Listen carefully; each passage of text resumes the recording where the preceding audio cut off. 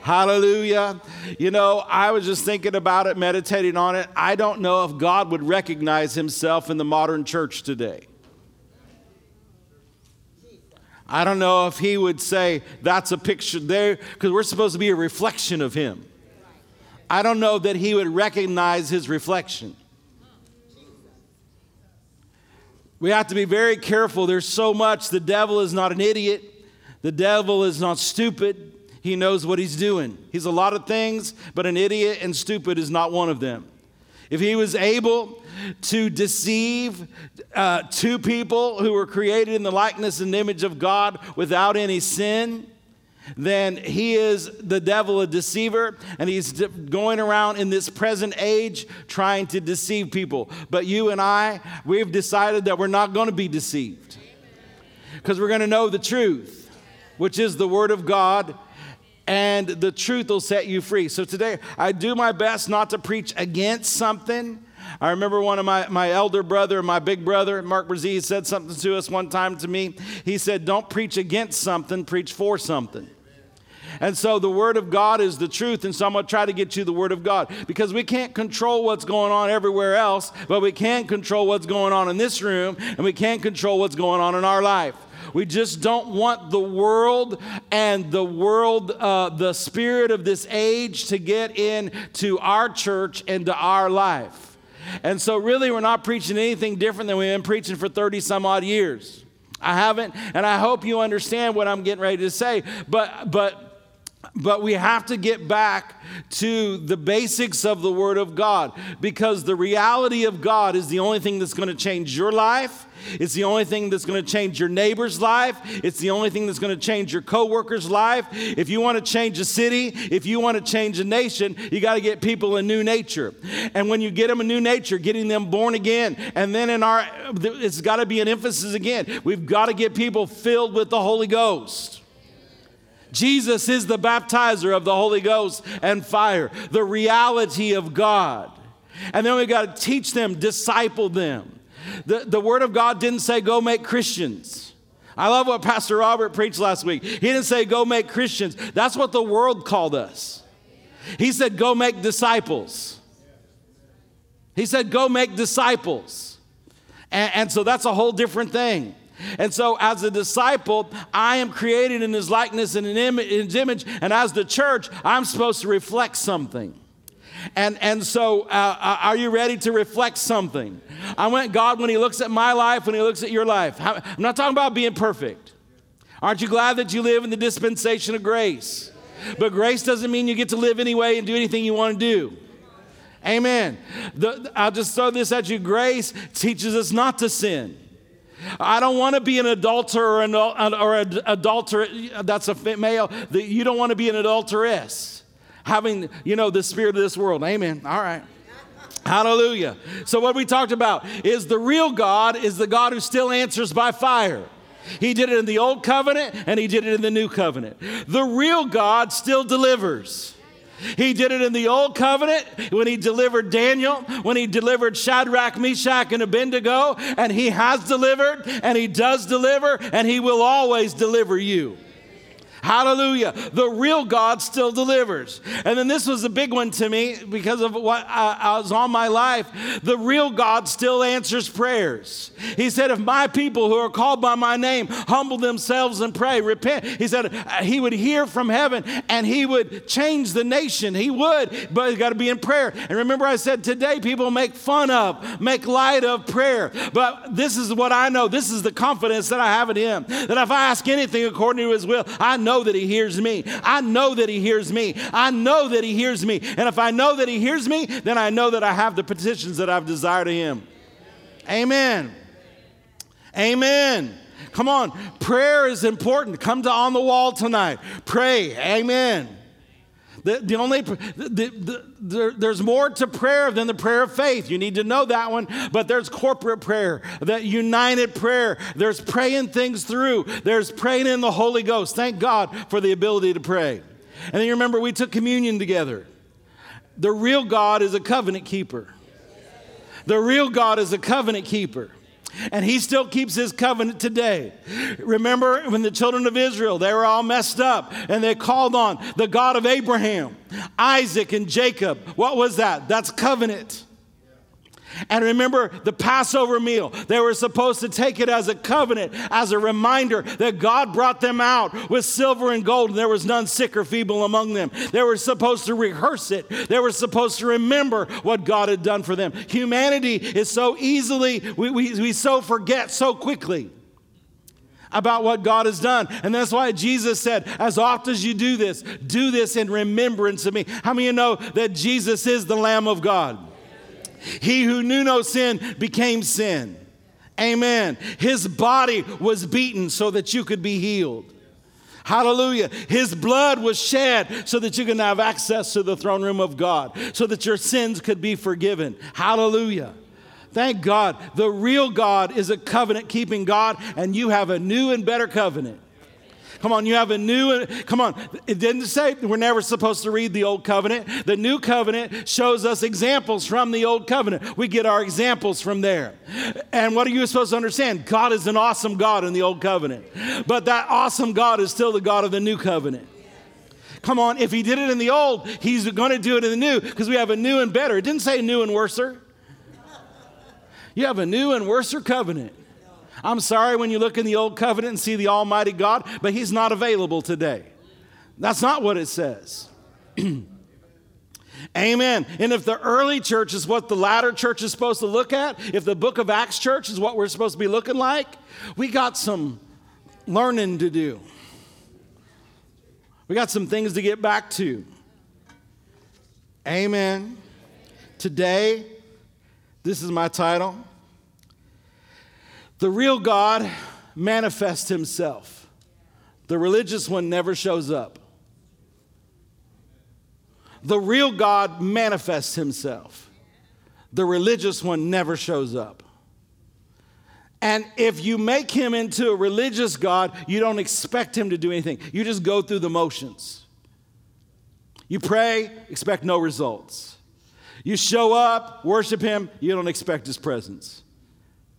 He's just become natural, a figurehead.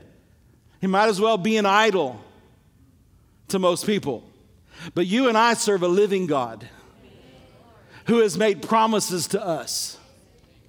He's alive. Jesus got up from the grave. He's real. He's alive. This is not a religious activity. People say, you're very religious. I'm not religious. I try not to be. I have a relationship with a living God. I'm born again. I'm a son of the Most High God. Jesus is my elder brother, my heir. I mean, I'm an heir with him and a joint heir with him. Come on. And we're supposed to be reflecting that image into the world. Let's just do this real quick. 1 Corinthians chapter 2, verses 4 through 5. 1 Corinthians chapter 2, verses 4 through 5. And my speech and my preaching was not with enticing words of man's wisdom, but in demonstration. Everybody say demonstration. So when the word of God is preached, what should happen? What should happen? Occasionally. When it's preached, there should be a demonstration. Doesn't mean we're always running around the room. Doesn't mean we're swinging from the chandeliers or rolling on the floor, which I'm not opposed to. But we're not just putting that stuff on. Some people put that stuff on. Don't put that on. That's in response to the Holy Ghost. But there's supposed to be a demonstration. In other words, if the word of God is preached, there ought to be a demonstration. You preach on peace, peace ought to come. You preach on healing, healing ought to be there. You preach on prosperity, prosperity ought to come. You preach on obedience, we ought to obey. There's a demonstration. Everybody say demonstration of the Spirit and power. Verse 5, why? That your faith should not stand in the wisdom of men, but in the power of God. I thought it was supposed to be in the Word of God. Yes, but the Word of God always produces something. So it's not saying something different. My faith rests in the Word of God. But if I have real faith, then I'm expecting a demonstration. I'm expecting to see what I believe for. I see it in my heart and I have it, but there ought to be a demonstration. There ought to be a demonstration. There ought to be an answer. There ought to be a demonstration. But my faith should not stand in the wisdom of men, but in the power of God. And then we looked at 1 Thessalonians 1, 5 through 6. 1 Thessalonians 1, for our gospel. What's the gospel? The good news. Aren't you glad for the gospel? It came not unto you in word only. Came not in word only. Everything that's just word only is not gospel. If you go to church and nothing happens, it's word only. It's not the gospel. It's not the gospel. It's not the gospel. The gospel came unto you not in word only, but also in power and in the Holy Ghost. So you can't leave the Holy Ghost out. If you leave the Holy Ghost out, there is no power. There is no demonstration of the word. The same Holy Ghost that hovered, that brooded over the face of the earth when God was talking. Jesus made it and the Holy Ghost manifested it. Same Holy Ghost. Same Holy Ghost. Jesus didn't do any mighty works till the Holy Ghost came upon him. Everybody say Holy Ghost. Holy Ghost. I thought we were supposed to say Spirit. Holy Ghost. Or Holy Spirit. Same. I grew up with the Holy Ghost. And in much assurance that you would know what man, they should be able to tell that we're believers. Yes, by love, but there's a demonstration in our life. There's some power in our life. When we speak the word of God, things happen. When we walk into a room, peace comes. There's a demonstration. Our life is a demonstration of who the Father is and what Jesus has done. Come on, there ought to be a demonstration. There ought to be a demonstration. And we've had that for 30 years. But, I'm kind of like, you remember King David? And I'm getting ahead of myself, but that's okay. King David, remember when the Ark of the Covenant was lost? He went and got it.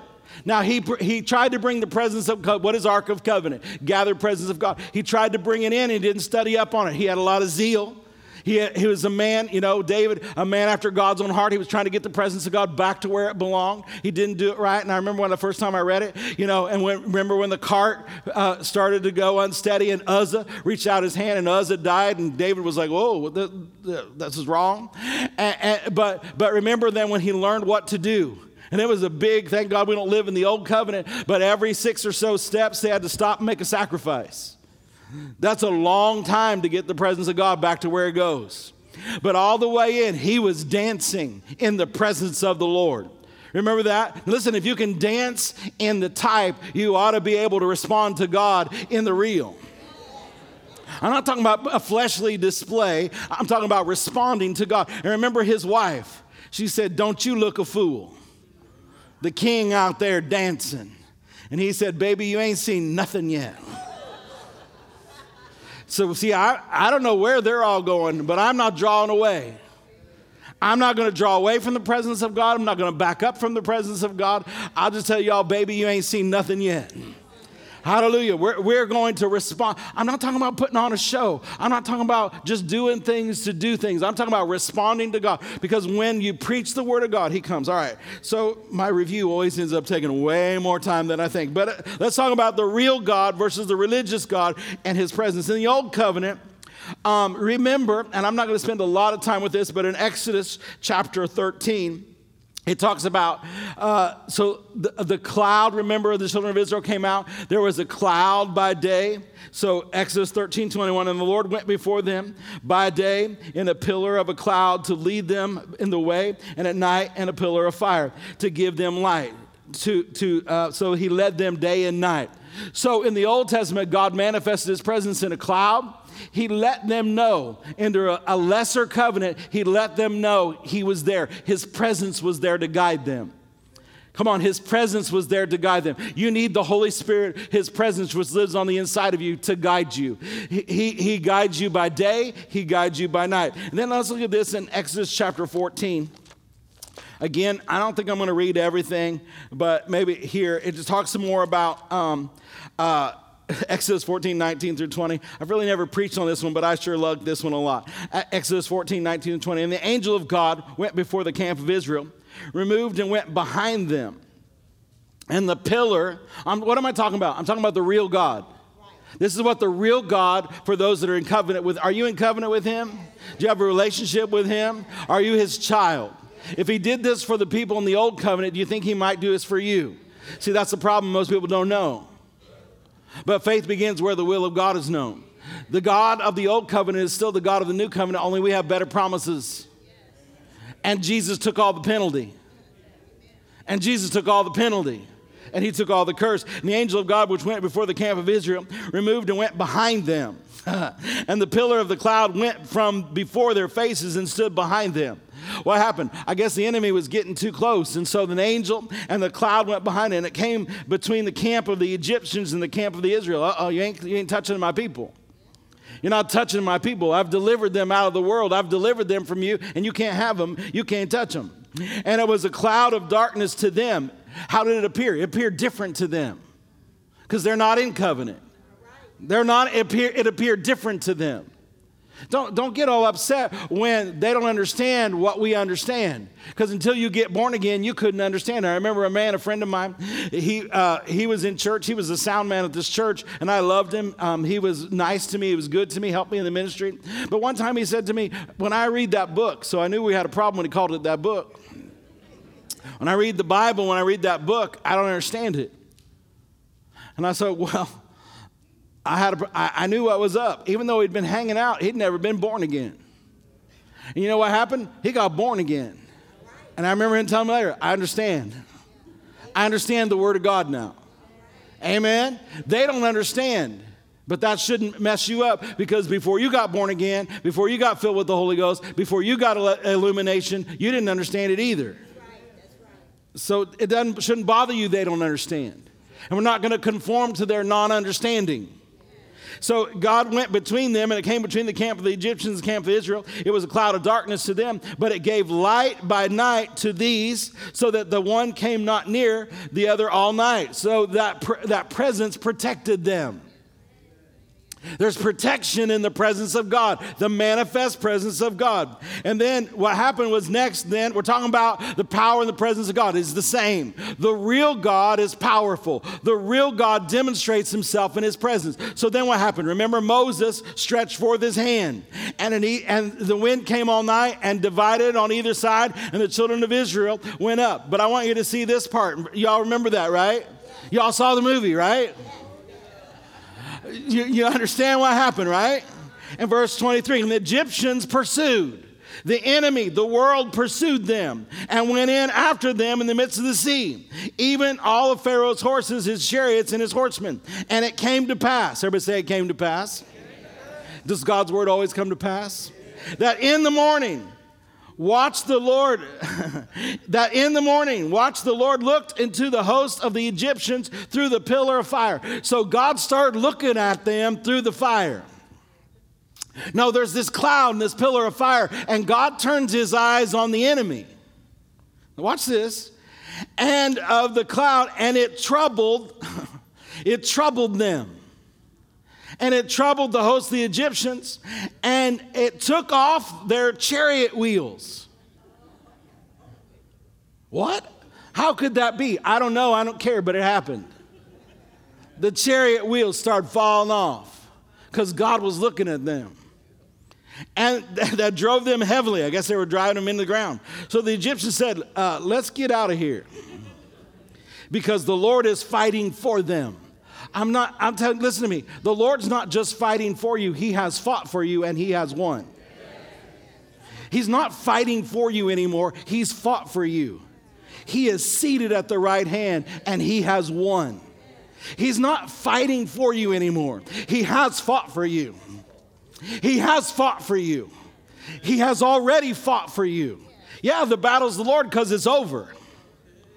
In the new covenant, the battle's over. The victory has, Pastor, I got all these problems, but the victory's already been won because Jesus has fought for you. Because Jesus has fought for you. Because Jesus has fought for you, and there's supposed to be a demonstration of that in your life. Hallelujah. Let's get out of here, they said, because the Lord's fighting for them. And then you know what happened? Then Moses turned around, stretched his hand over it, and all the enemy drowned. And then, but verse 29, it says, the children of Israel walked on dry land in the midst of the sea, and there was water on the right and left. And thus the Lord saved Israel that day out of the hands of the Egyptians. And Israel saw the Egyptians dead upon the seashore. And Israel saw the great work which the Lord did upon the Egyptians, and the people feared or reverenced the Lord and believed the Lord and his servant Moses. What does a demonstration of power do? It brings reverence to God. It brings honor to God. And it causes the people to say, he is God. He's the living God. Is that the same God you serve? Amen. Then you take the same thing. Remember the children of Israel. We're talking about the presence of God. So Joshua was instructed by the Lord to take up the Ark of the Covenant, the gathered presence of God, made by men's hand, but God decided to live there and dwell in there. And everywhere that ark went, things happened. And in Joshua chapter 3, verses 10 through 17, not going to look at it, but remember, as soon as the priest put the 12 of them, representing each tribe, put their foot in the Jordan at flood stage, it did what? It divided again. It divided again, and they were able to go over into Jericho on dry ground. What did that? The manifestation of the presence of God. There ought to be a demonstration. God has always been and will always be a demonstrator of his word. He told Joshua the word of the Lord. Joshua acted on the word of the Lord, and there was a demonstration. We get surprised when God does what he said. We should be more surprised than when it doesn't happen.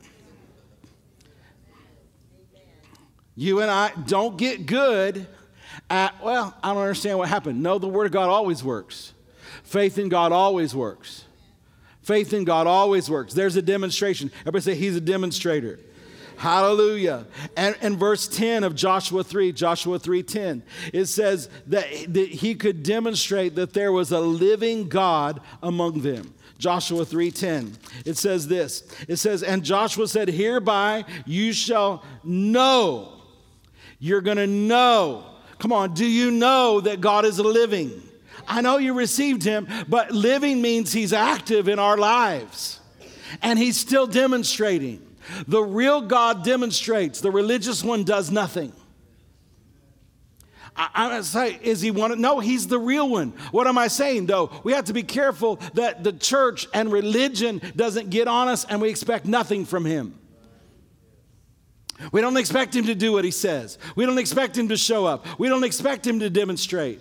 That is so contrary to who God is. I know in the modern church, they get all upset when somebody falls under the power, or they get all upset when we speak in other tongues. They get all upset when someone rejoices and things. They get all upset when God blesses someone. They get all upset with all that stuff. But that means they're upset with the real God. And let them get upset. I know who he is. Do you know who he is? He's the living God. So that he demonstrated, so once again, that they will know, hereby you shall know that the living God is among you. And he's about to drive out all the ites in front of you. Hallelujah. And the gathered presence of God, the Ark of the Covenant, is what did it.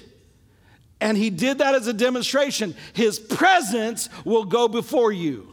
Now thank God that his presence went before them. Oh, I don't want to get ahead of myself. Thank God for the presence of God. Oh, and I like this one. Anybody heard about the falling of Dagon?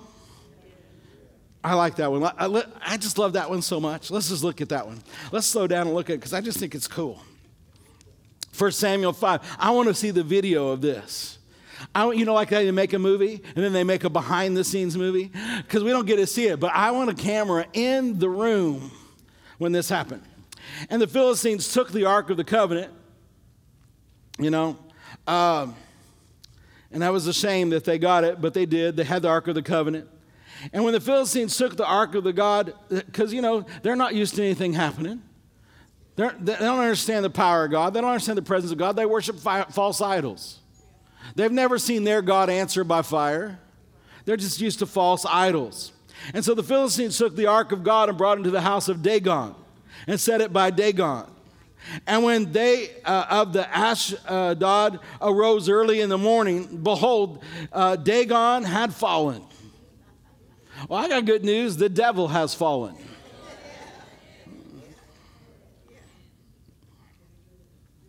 Dagon, that sounds like a movie title. Dagon has fallen upon his face to the earth. In other words, he just didn't fall. His face that was on the idol fell right in front of the Ark of the Covenant.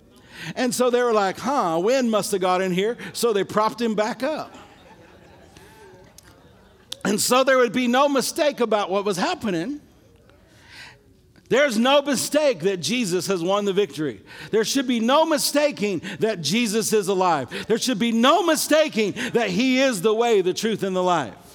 And so this is what happened here. Dagon was fallen upon his face of the ground before the ark of the Lord, and the head of Dagon. Now, I can see if the idol fell and the head fell off, and maybe it was kind of a flimsy little neck head on the wood or whatever, and the neck head. But this next part leaves, I don't know what happened. Angels came, and both the palms of his hands were cut off.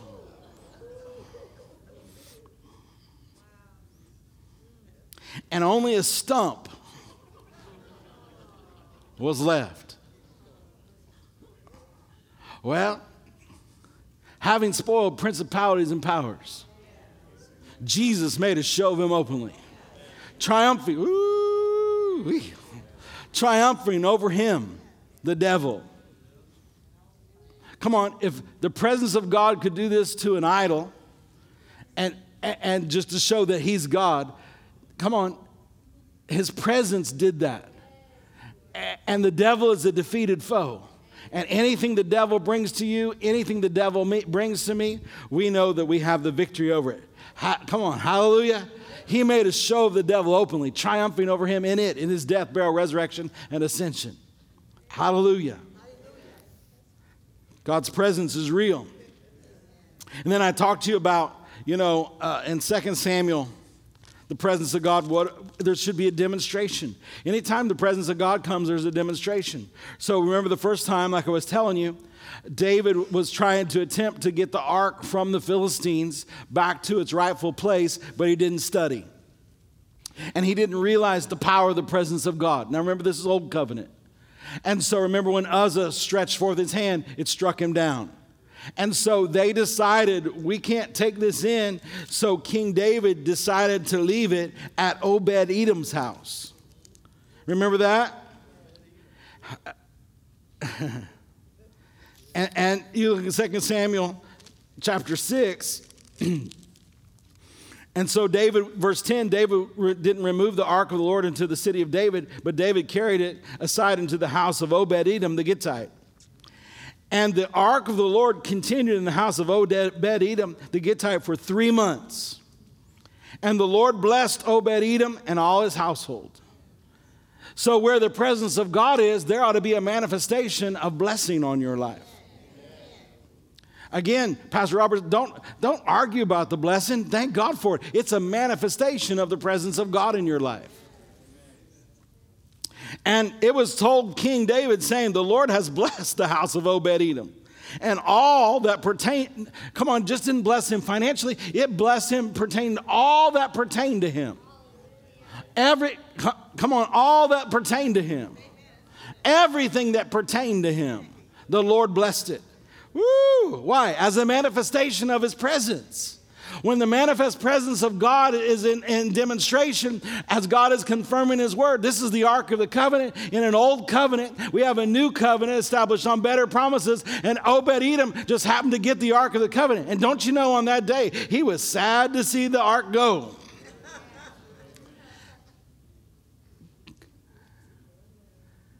Come on, the Lord will perfect everything that concerns you. The blessing of the Lord is there. Amen. Hallelujah. When the Lord is in manifestations, you can look at 2 Chronicles chapter 5, when they were dedicating the temple. When the presence of God is a manifestation, you can see it. The Bible says in 2 Chronicles 5:14, we'll look at that one. It says, remember, they're all in unity in one accord, saying, for the Lord is good and his mercy endures forever. Then the cloud came in. Same cloud that led them. The presence of God came in. It says, so the priest could not stand to minister by reason of the cloud. That is what it means. In other words, they couldn't stand up in the presence of God. People wonder today, when we lay hands on people and they fall under the power, that you're pushing them down. No, the presence of God is real. People don't have to fall down, but sometimes they do. But why do people get upset about it? It means they don't know the real God. Pastor, people fake that all the time. So people wear fake cologne, but I'm still going to wear the real stuff. Come on, ladies. People wear those fake diamonds, and sometimes you can't tell, but I know you prefer the real ones. In order for there to be something fake, there got to first be something real for it to copy. That's why religion is a copy of God, but there's no power in it. God has always been a God of power, and He is love. He is holy, but He's got some power. He's the Almighty God. And even in the Old Covenant, when they were in His presence, the priests could not stand up under the power of God. Hallelujah. Same thing happened in 2 Chronicles, chapter 7.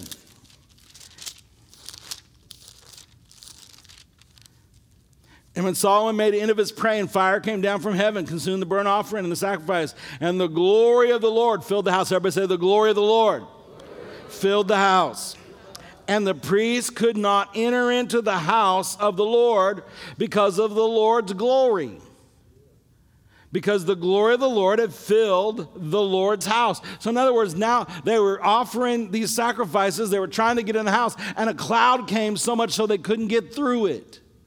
First time it knocked them down. They couldn't stand up. Second time, the presence of God is real. And if it's real in the old covenant, it's more real in the new covenant. Amen. Come on, I know who I'm talking to, and I know you're the choir here. You believe in this, but we can't just believe in it on paper. We need to see this, and we need to see it more, not just in church, in our lives, wherever we go. 1 Kings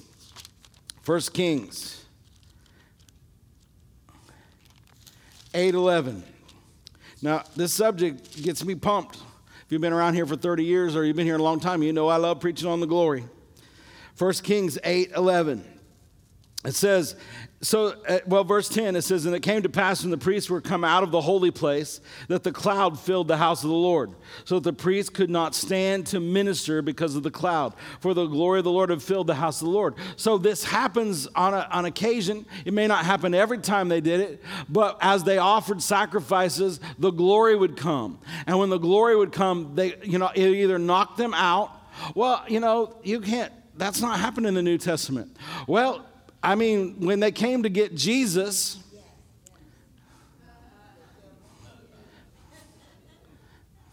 it's not my notes, but remember when they came to get Jesus? And he's like, who y'all looking for? And they said, Jesus of Nazareth. Now, if you read it in the King James, it says, I am he. They added the word he to make you understand it better. But what he said was, I am. And they all fell down. They all fell out. When he said, I am. Because that's who he was going back to. Now, I don't know if you understand. He was about ready to go back to the I am. He had laid aside his deity, but that was a presentation of who's about to come. I know the King James says, I am he, but he literally said, I am. Because he am the great I am. Hallelujah. And when he said, I am, they all fell out. Hallelujah. They all fell out. Hallelujah. Well, what about Moses? Anybody remember Moses? How about when he went up to receive the Big Ten? I'm not talking about the sports conference. I'm talking about the 10 Commandments. He came down, and he was shining like a light bulb. And they couldn't look at him. So he put a veil over his face. What did that? 40 days in the glory? Remember, he used to communicate to God face to face. I believe that glory was so powerful that it changed a man named Joshua, the son of Nun.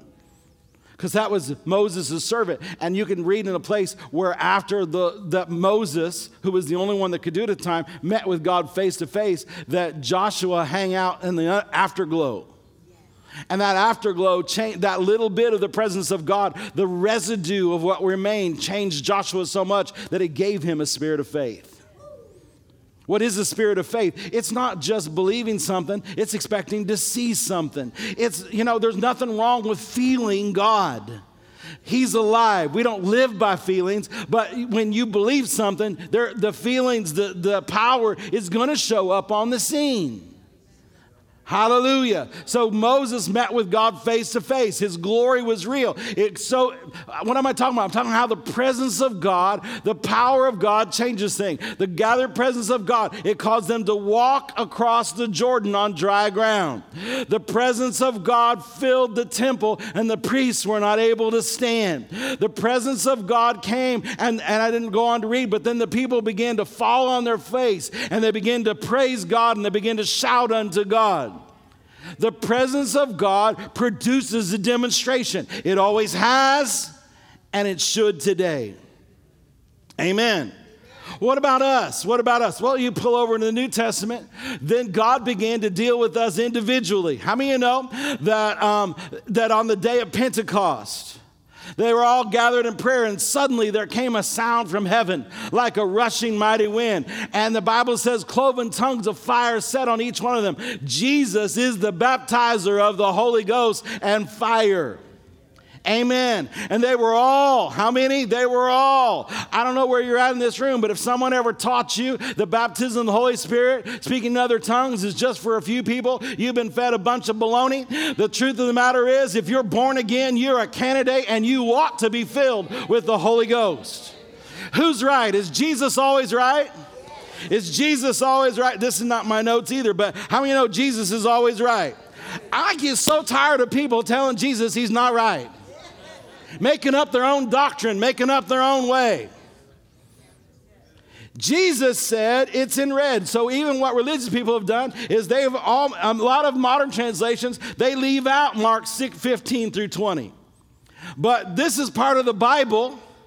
The truth of the matter is this, that he said, these signs shall follow them that believe. In my name they shall cast out devils. How many of you know that still happens? Everybody shout Jesus. And they shall, not they might hope to, but a believer, they shall. The reason the church is so weak is because the shall has been taken away. It is not salvation, but it is important. What would the devil love? A weak and wimpy New Testament church who has no experience of the power of God.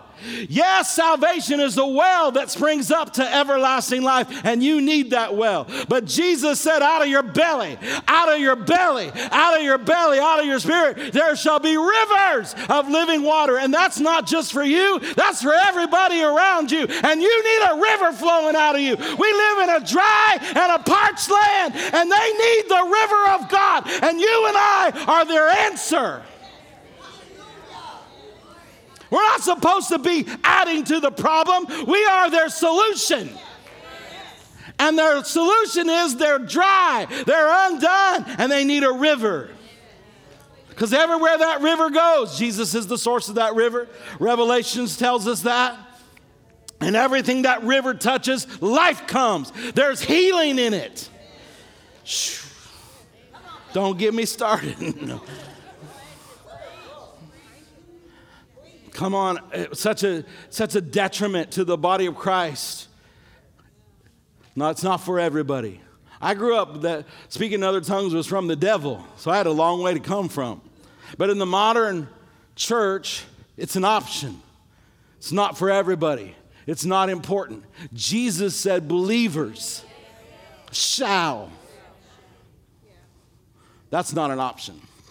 Well, I tried. Well, quit trying and believe. And every Sunday morning, you can get filled with the Holy Ghost. We have trained people who can get you filled with the Holy Ghost. I've had hands laid on me 1,000 times. Well, 1,001 will do the deal. And they'll walk you through it. Amen. Okay. Hallelujah. Hallelujah. Thank God. The presence of God's real. But when you get open, but the gateway, the door, is the baptism of the Holy Spirit in the new covenant. You must be filled. It's not going to keep you out of heaven. but it'll keep you out of walking in victory and power here on the earth. It's not going to keep you out of heaven. But if heaven's been offered to you, why not take all of it? Why not take all of it? Well, I've had trouble. We got a book. Lord, I got to hurry. We got a book. Brother Hagin. You remember when Elvis released a song after his death? Brother Hagin released a book after he went home to be with the Lord. They compiled it from all his teachings. It's called The Upper Room. And it says, and the reason I know he didn't do the title because he would never say this. Everything you ever wanted to know about speaking other tongues, he just wouldn't, because he would never say it's everything. But it really is everything.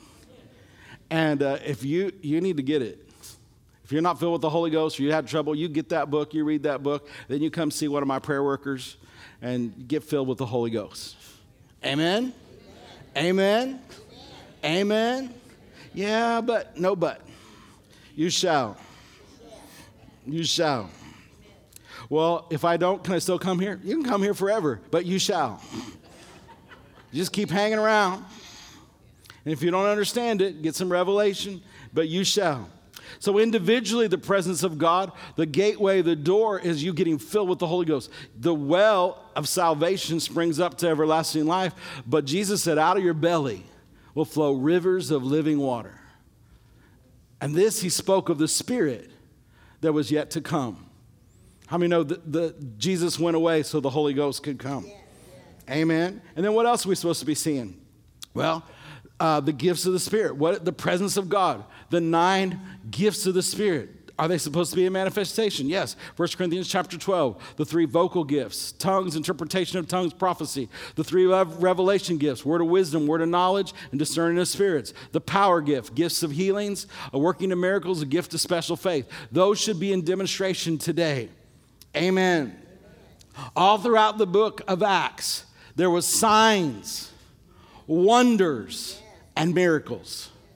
Come on, the glory of the latter house is supposed to be greater than the glory of the former house. Jesus is coming for a glorious church. And people will say, well, that's all been done away with because the last apostle's dead. Well, I got good news. The last apostle's not dead. But even greater than that, Jesus is not dead. The Holy Ghost is not dead. And Father is still alive. And if Father was doing it in the old, 7 out of the 9 manifestations of the Holy Ghost were operating in the old covenant. 7 of the 9. The only new for our dispensation is tongues and interpretation of tongues, which is the same as prophecy. All these have always worked. He's not dead. He's still alive. These began to work in Jesus' life when the Holy Ghost came on him. Same Holy Ghost. Same power, same manifestations, same glory, but supposed to be greater. So when we come to church or as a believer, we ought to be seeing the demonstrations of God. What am I trying to do? What's God trying to do? What's the Holy Ghost trying to do? Get you stirred up. Come on, don't lean to the religion of the day. Don't lean to worldly thinking of who God is. Don't ever let a politician tell you who God is. You know him. You need to be demonstrating his good. All right. Hallelujah. Well, if that glory in the old covenant is in the new covenant, prove that. Well, 1 Corinthians 3:16 and 6:19 says you are now the temples of the Holy Ghost. Everybody say, I am the temple of the Holy Ghost. So what was the Ark of the Covenant? It's the gathered presence of God. What did God say? I have decided, God said, no longer to live in things made, live in, manifest myself in, show up in, things made by men's hands. The Ark of the Covenant was made from a prototype of heaven, but made from men's hands. The temple, the old covenant, where God came, was made as a type and a shadow of heaven, but made by men's hands. God came there.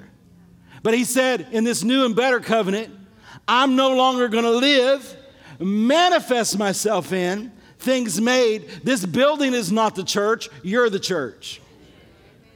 I am the temple of the Holy Ghost. Now, if you begin to meditate on that, all of God moved into you.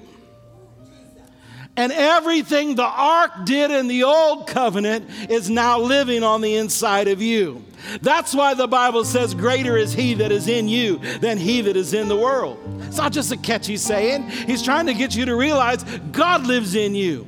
Smith Wigglesworth, who raised many people up from the dead, people say he said this, or in his book he said this, I look in the mirror every day and I point to the man that I see and I say, God lives in that man. Point to yourself and say, God lives in me. I am the temple of the Holy Ghost. Now, you're not supposed to just carry him around. You're supposed to let him out. There's a river in you trying to get out. Why is it all dammed up?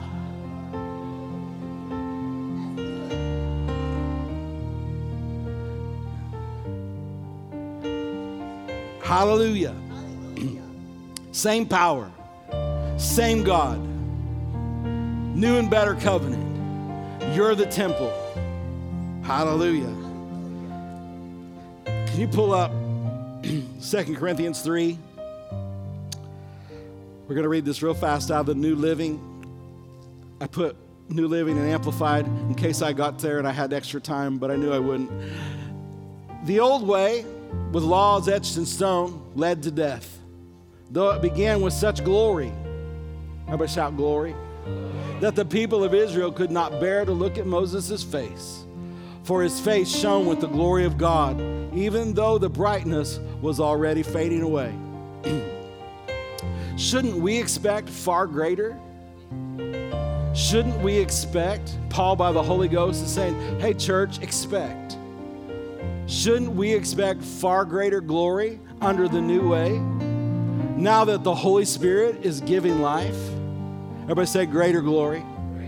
If the old ways which bring condemnation was glorious, how much more? Everybody say more glorious. How much more glorious is the new way? So anything they experience is less compared to what we ought to be experiencing. Wow, I wish I lived in the old covenant. Man, I bet every one of them is waiting to talk to you because they saw the glory of God. They want to ask you a question. What was it like? What was it like to have God live in you on the earth? What was it like to have the greater one in you?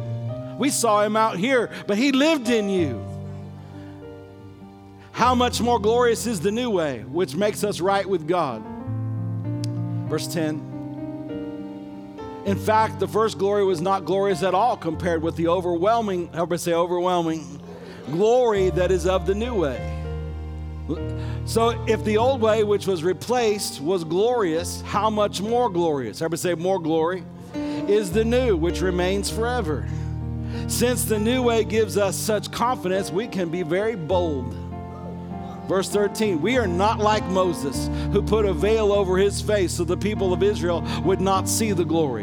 In other words, he put a veil so they couldn't see. We're supposed to let them see, even though it was destined to fade away.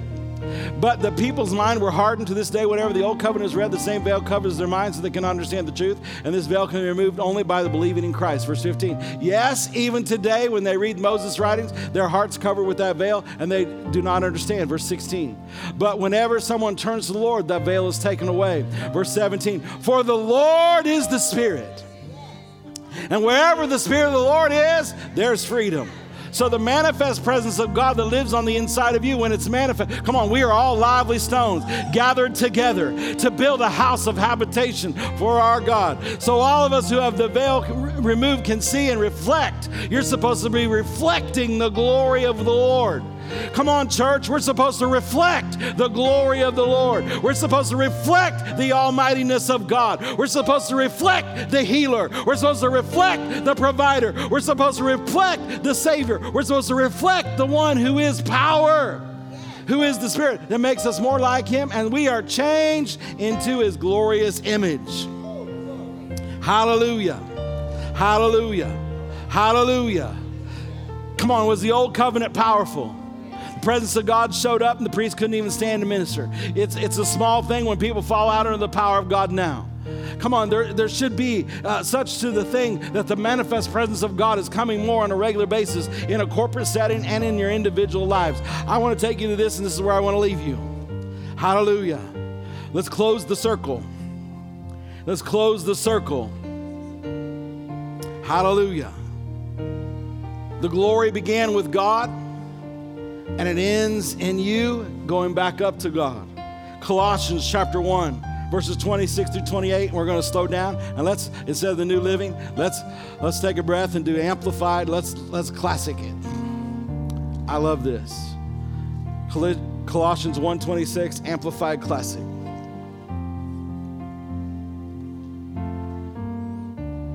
The mystery. In the old covenant, they didn't know it. When Jesus was on the earth, they didn't understand it. It was hidden. The mystery, which was hidden for the ages. There was a mystery that was hidden from the very beginning. When the fall of Adam and Eve, God developed a mystery that only He could solve. There were clues about it, but people didn't understand it. The mystery which was hidden from the ages and generations. From angels, the angels didn't understand it. What's a man that you're mindful of him? The Son of Man that you visit him. We don't understand this man thing. From angels and men, but is now revealed to His holy people, the saints. Verse 27. Ooh, this cranks my tractor. To whom God was pleased to make known how great for the Gentiles are the riches of the glory of this mystery, which is Christ within and among you, the hope of realizing the glory of God. Christ in you, the hope of glory. Christ, the anointed one, in you, an expectation of the manifestation of the glory of God. Verse 28. Him we preach and proclaim. Why do we preach and proclaim Him? So we can demonstrate His glory. Warning and admonishing everyone and instructing everyone in all wisdom, comprehensive insight into the ways and the purposes of God, that we may present every person mature, full grown, fully initiated, complete and perfect in Christ, the anointed one. Everybody say, it's Christ in me. It's Christ in me. The hope of glory. What glory? Are those just words to you? Or do you understand that the Ark of the Covenant carried the gathered presence of God, which caused the sea to divide? The Ark of the Covenant, which blessed Obed-Edom. The Ark of the Covenant that David danced in front of when he brought it in. The Ark of the Covenant, when the enemy in the old time, the Philistines had such reverence for the Ark of the Covenant. When the children of Israel began to shout, they said, oh no, the Ark is with them.